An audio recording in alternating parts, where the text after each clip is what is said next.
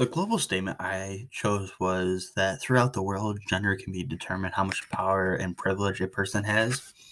In the novel The Great Gatsby by F. Scott Fitzgerald, the idea of genderism can be explored in this novel. There is distinct division between men and women, and it's a small example of a global idea that gender can determine how much power and privilege a person possesses. In the 1920s, men and women had different roles and their different expectations from each of them. Men had the power and privilege to do whatever they wanted, and the women were expected to just accept it. Men were the superior to the woman, and they had the final say in what. At the beginning of the passage, it says, sometime toward midnight, Tom Buchanan and Miss Wilson stood face to face discussing the impassioned voices whether Miss Wilson had any right to mention Daisy's name. Right away, the difference in gender can be seen because Tom Buchanan has a name and the identity of Mrs. Wilson isn't even referred to her first name, but is referred to her as her married name. This shows that she is married to Mr. Wilson and belongs to him. Notice they are discussing whether Myrtle has the right to say Daisy's name, and she doesn't have the freedom to say what she wants unless a man can say what she can.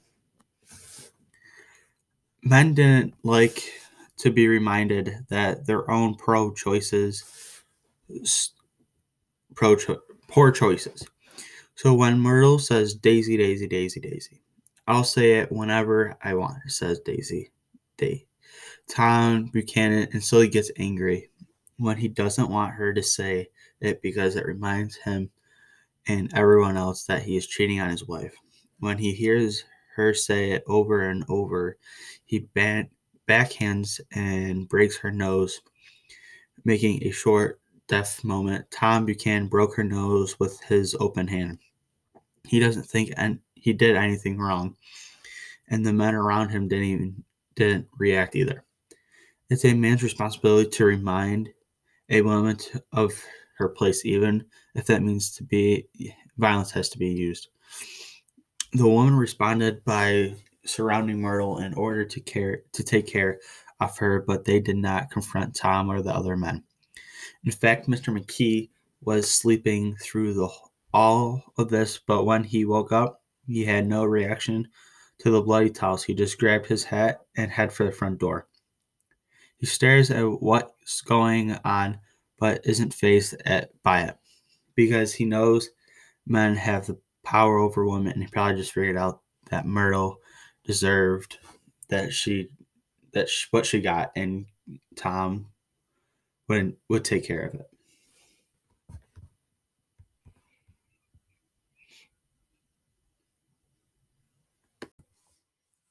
This is Ben Zarmtine. I am doing my Persepolis Summative assignment, and the field of inquiry that I chose was the race. The author talks about how the race and how Margie's nanny, where they were, and she was in her own family, and then when she got old enough, she had to get sent off to go be a maid.